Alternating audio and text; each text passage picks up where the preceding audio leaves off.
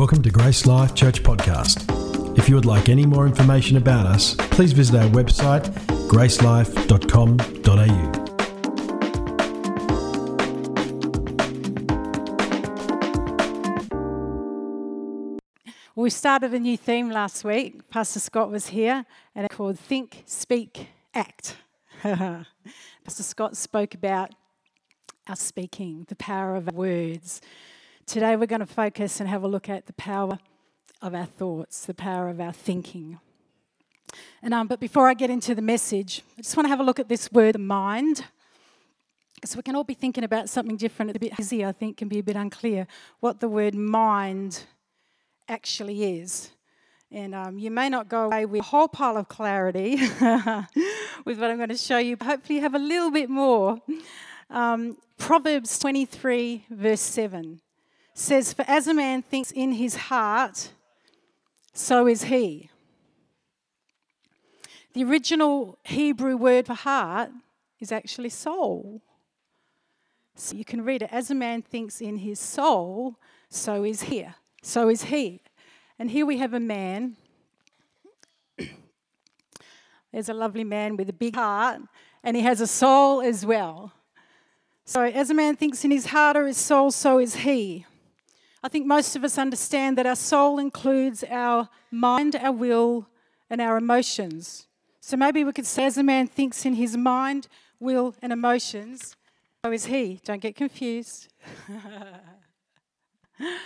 So my point really is, when you hear the word mind today, I don't want you just to be thinking about how smart you are, about our intellect. And if you hear the word heart, I don't just want you to be thinking about gushy-mushy feelings. Okay, our mind is bigger. Somewhere in there is our experiences, our knowing, our feelings, our thoughts, our ideas, our beliefs, the images we see, our memories, our reasoning, and our will. The Passion Bible translates this verse beautifully. It says, "For as a man thinks within himself, so is he." So when you hear the word mind, we're talking about everything that's within you. Okay, there's only two kinds of minds that we're talking about as believers. The first kind of mind is a single-minded believer.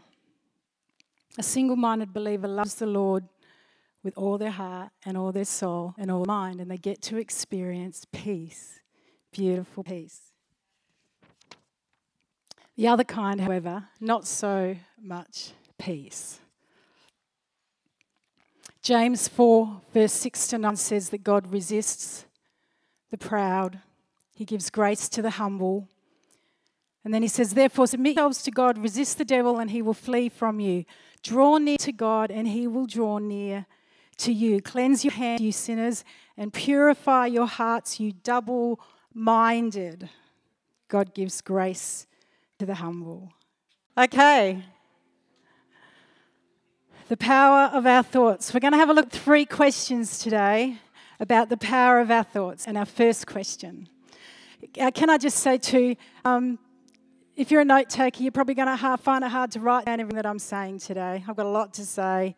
And so I'm sure that this will get podcast, or I can send you the notes. Probably get more out of it if you listen and let the Holy Spirit say to you what he wants to say to you. Okay. So what does the Bible, question 1, what does the Bible tell us about our thoughts? The Apostle Paul addresses our thought life in a very practical way, which I love. He gives us a lot of do's and don'ts.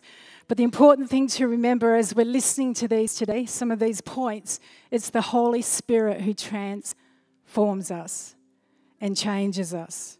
We're given do's and don'ts to help us and to point us to Jesus, who transforms us and changes us. Amen? Cool. So we're going to have a look at 3 scriptures that Paul talks about our thoughts. The first one is 2 Corinthians 10, verse 3 to 5.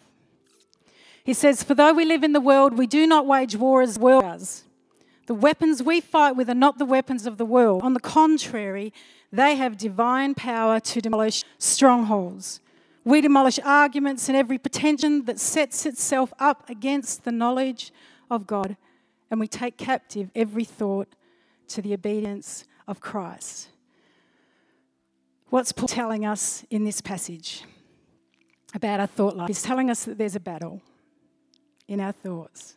There's a battle in our mind. He's telling us that God has given us divine spiritual weapons that are well able to demolish, to destroy, to dismantle, to pull down what?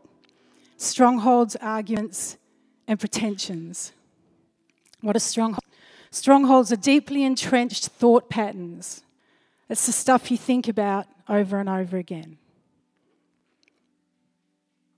Maybe it's a mindset. What are arguments? They're reasonings. The Message Bible says that they're deceptive fantasies that we throw around and around in our minds. And what are pretensions? It's every proud and lofty thought. And so Paul says we're in a battle. We've got divine weapons to destroy strongholds, arguments, and pretensions that what? That set themselves up against the knowledge of God. Paul is asking us, is our mind clogged up with negative stuff that consumes my thought life, useless arguments, and proud self-centered thoughts that stop me from knowing God? That get in the way of my knowing God. He's telling me that my unhelpful thinking can stop me from hearing and seeing the truth. He's warning us that our strongholds, our arguments, our proud thoughts are like a big fat giant wall that stops us from coming face to face with the one who is truth. What do? We demolish them. We completely destroy them. The kingdom of heaven suffers violence, and the violent take it by force. This is the battle. We take it by force.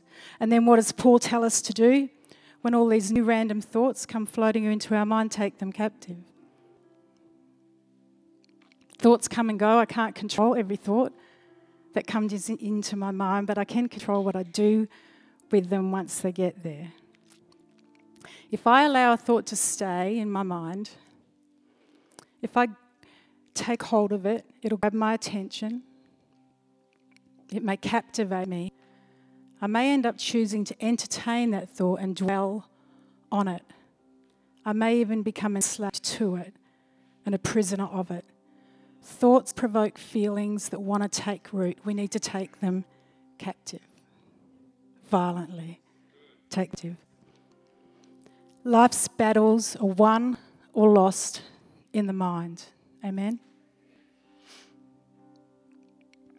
Okay, our second script that Paul talks about thoughts is from Romans 12, verse 2. And he says, "Do not conform to this world, but be transformed by the renewing of your mind so that you may discern what is the will of God, what is good and acceptable and perfect." To understand God's will for my life, there needs to be a change. Some of us like change, some of us don't. My thinking needs to be renewed. If my thinking is not renewed, I'm going to be in danger of either being conformed instead of transformed. As a man is in his heart, so is he. The life I have is a reflection of the thoughts that I think. If I want my life to head in the direction of God's will, I need transformation. How does that happen? By the renewing of my mind. By the renewing of everything that's within me. God transforms us. The word renewal actually means to renovate. Anyone love renovating? I'm just about to go into a week's holidays and I'm going to do a bit of renovating in my spare room. There are some thoughts that need clearing out of your minds, and there are some fresh new ones, pure, lovely, good ones that need to move in. If I don't allow God to change the way I think, my life will not change, and I won't be able to discern His will. Tell the person on your right, you need a serious makeover.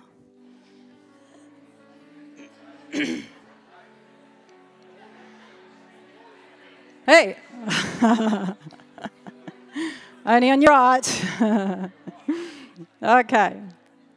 third scripture where Paul addresses our thought life is in Philippians chapter 4, verse 4 to 7.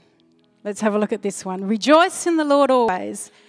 Again, I will say rejoice. Let your gentleness be known to everyone, for the Lord is near.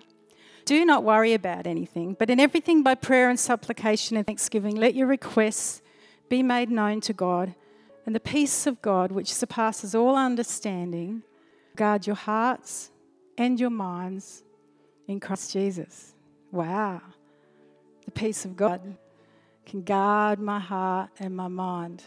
Wow. I think Paul's onto something there. That's a great place to meditate for a while.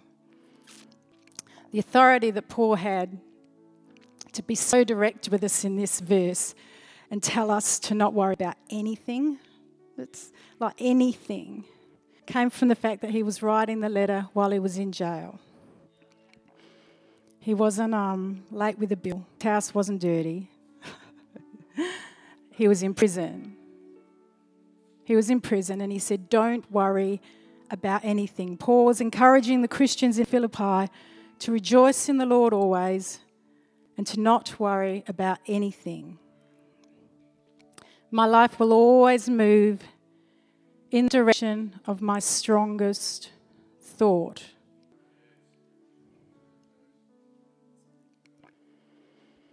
Okay, second question. We've got 3 questions. That was the first question. What does the Bible tell us about our thoughts? Second question.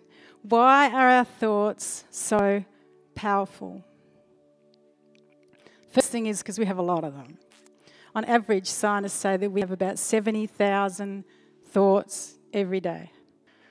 I used to be a really negative person and I was thinking like, man, I probably would have had most of those 70,000 negative thoughts a day.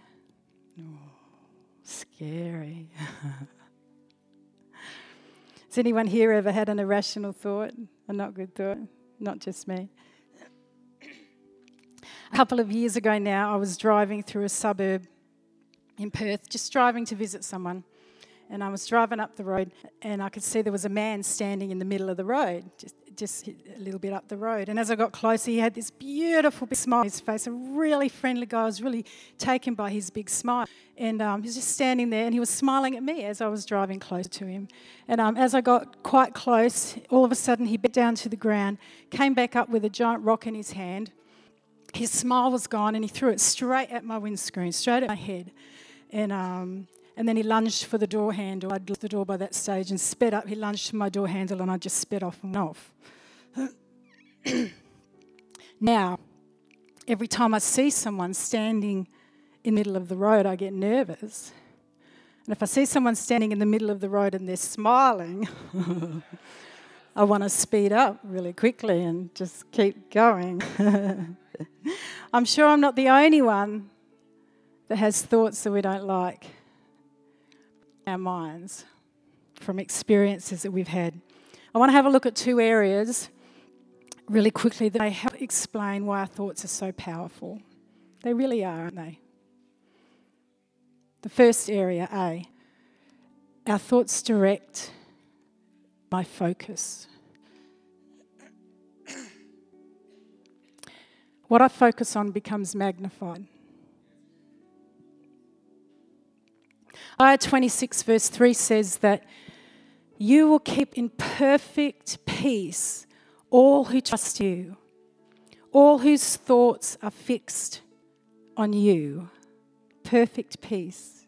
All whose thoughts are fixed on you. We can only have one thought in our mind at a time. I cannot trust and then not believe at the same time. Is what I'm thinking about fueling trust or fear? Trust or doubt? I want to explain to you what happens, why fear, the power of fear in our thought life is so powerful. What happens in our body? See something that I like, whether it's good or bad, but I like it. Dopamine is released in my bloodstream. And dopamine's like a legal drug. It gives you a buzz, makes you feel good. So I've seen something that I like. Dopamine floods my body. As I think that thought more often, my brain creates a neural pathway. And they say that we've got about 100 trillion neural pathways in our brain. So I'm thinking a thought that I like. It might even be a sinful thought, but I like it. Dopamine comes, and I keep thinking that thought. It's a little bit like you're walking across a patch of grass, wet, tall grass, footprints in the grass. But then when I think that thought again, the footprints become more. I keep thinking that thought, and all of a sudden the footprints become a path. The next time I head that way, it's easier to walk that way because the path's already there.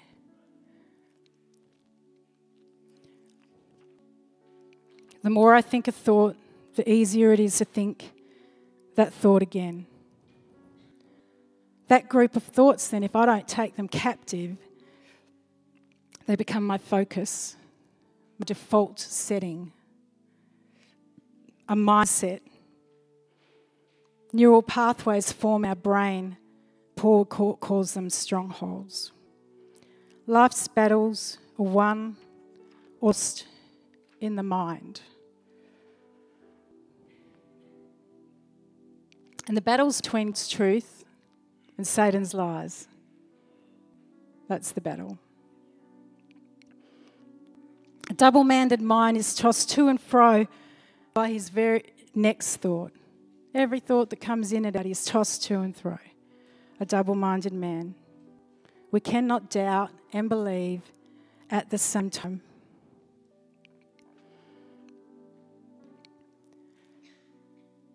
God's truth that I know is that God wants to use me. I know that's truth. I hear the lie all the time, be too old. Who battles that lie? It's like, I know God wants to use me, but I hear all the time, but you're too old. What have I learnt to do? I've learnt to take it captive. It keeps coming, but I take it captive. I'm really swift now, mate. He can throw it at me as many times as he wants to. I take it captive. Or I've had it laid on me before and I didn't get healed. What lie comes, I'm never going to get healed. Paul told us to take those thoughts captive. The more I think a thought, the easier it is to think that thought again. My life is always moving in the direction of my strongest thought. If I'm not happy with the direction that my life is going, I need to change my focus. When I capture a thought, I replace it with truth. I refocus on what is true, what is good, what is noble, what is upright, what is honourable, what is loving. A new neural pathway is formed in my brain. The desire to think the old way fades, because as I'm walking this new path, thinking good things, the grass is springing back up in that old path and the path's disappearing, and it's more difficult to go back. As this happens, the Holy Spirit is renewing my mind. If I don't allow God to change the way I think, my life will not change. The second reason thoughts can be so powerful is because they can blur our lens. Just as focus strengthens and magnifies what I think about, focusing on something negative and untrue with a blurry lens distorts it, distorts what I'm seeing. A blurred lens creates errors in how I process and interpret information. It's like a mental filter or lens that affects how I think. It's really important. Personal belief that is maybe not true. For me, every time I see someone, even if it's an old lady, standing in the middle of the road, smiling, I take extreme caution. Experiences and the lies that we believe can distort and cloud our thinking. For example, do you remember the first time that you bought a pair of sunnies and put them on? You went outside and you looked up at the sky and you went, oh my goodness, I have never seen these colours in the sky before. It's a new sky. It's beautiful. Or I'll walk into my house and forget to take them off. I'll go inside and I'll walk up to my beautiful husband and I'll look at him and say, you look horrible. You're yellow and pale. What happened? My lens was blurry. The lens or the filter that I see things through changes the view and can warp my thinking. It can shift my perspective and distort my reality. It's really important. My thinking always default to the lens I formed because of the lies that I believed. This is why two people can be in the exact same situation and see things so differently. When I see a lady in the middle of the road, or even like a young mother, and this is, I'm telling you, this is true, I've thought this. When I see a young mother in the middle of the road, if she was smiling, you'd see a lovely young lady with a pram and a baby. In my mind, that pram's full of stones. The facts are not different. The lens is different. God will not always take me out of a situation, but He will help me to shift my perspective to see it from His point of view. I can't control what happens to me, but I can choose which lens I see it through. Amen? This is great to use when your thinking gets cloudy. And we know that all things work together for good for those who love God, who are called according to His purpose. It's a beautiful lens. Okay, how are we going? Whoa, okay. Question 3. So we know what the Bible says about our thoughts. We're in a battle. We need to change. God wants to renew my mind. And we should stop worrying because God wants spirit peace. Question 3, how do we have the peace of God? How do we have it? The Apostle Paul mastered the battle for his mind. He really did. Being able to write what he wrote in the circumstances that he battled, he won the battle in his mind. And we're exactly the same divine power that he had. We have about 70,000 thoughts a day bombarding us. How do we have the peace of God? Has anyone here ever experienced God's peace? Yeah, probably most of us at some point. Has anyone here experienced God's peace 24 hours a day? Most time.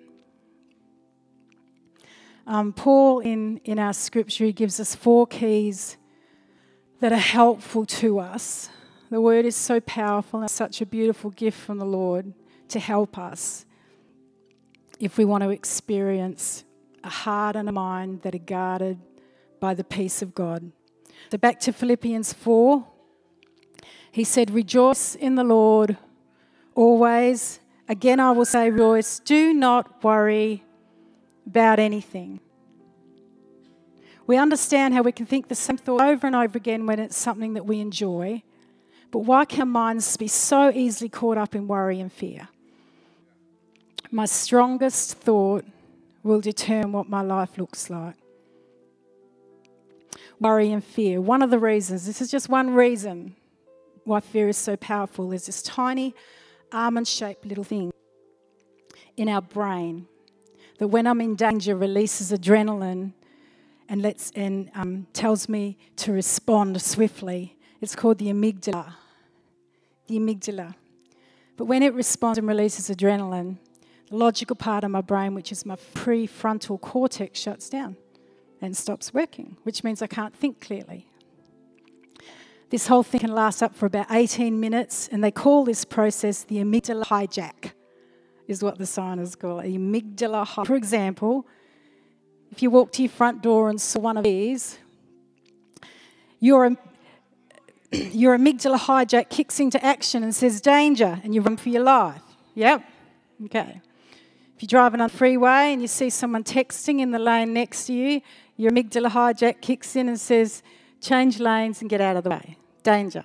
The problem is our amygdala is not objective.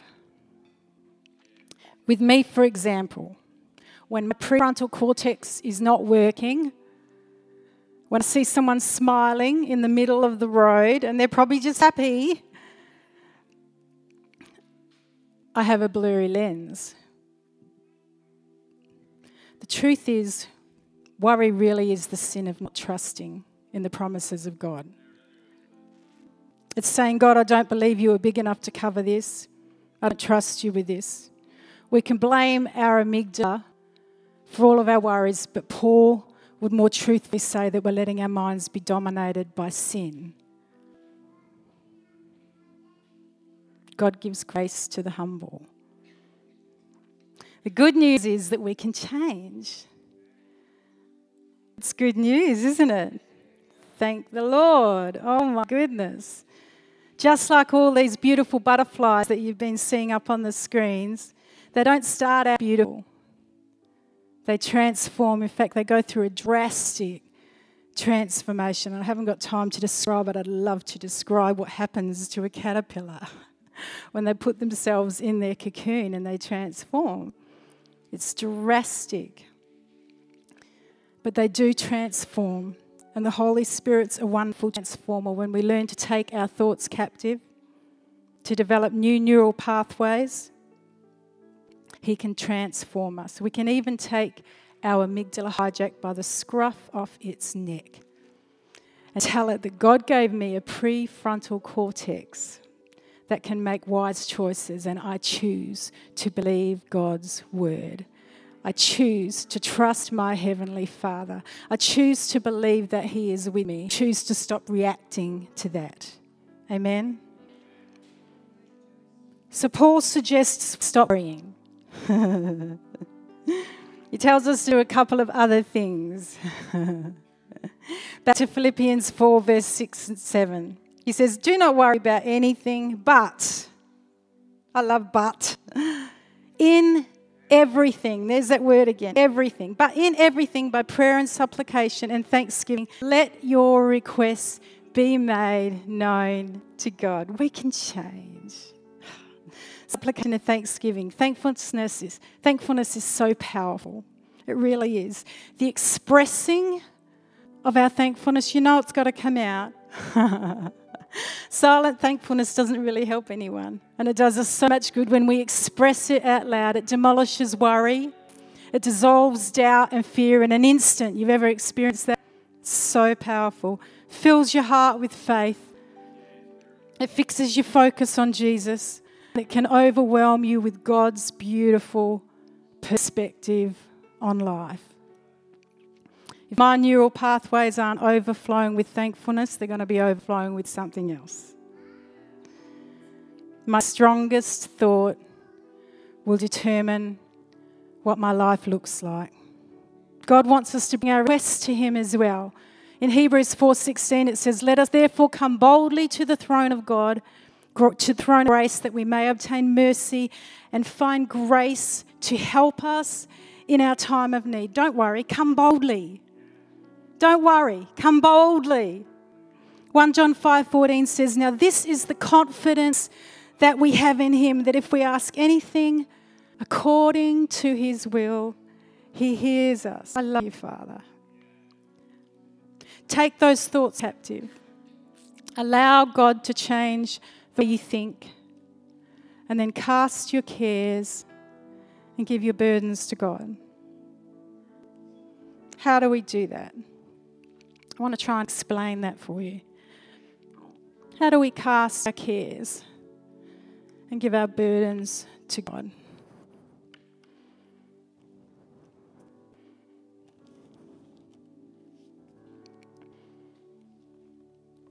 We've all got a big box of worries. We live in a broken world. Our minds are a bit crazy and we've got a lot of worries. I've got a bill due next week and my teenage son just got his license and is driving unsupervised. Oh my goodness. We've all got worries. But in a moment of faith, You take whatever is worrying you and you present your request to God. And you say, God, I give this to you. Lord, take it. Take it.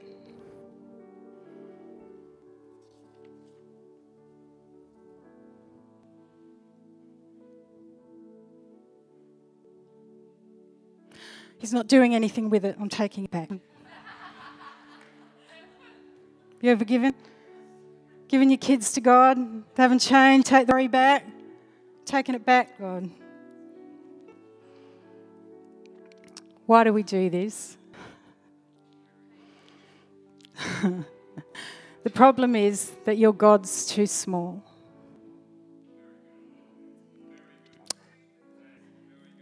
And your worries are too big.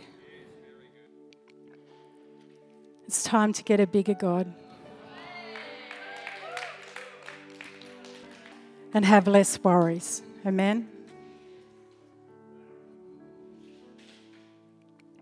Philippians 4 verse 6 says, do not worry about anything, but in everything with prayer and supplication and thanksgiving, let your requests be made known to God. I love this verse because Paul separates the word prayer from supplication and thanksgiving. By prayer and supplication with thanksgiving, let your requests be made to God. Prayer is so much more than just asking God for things.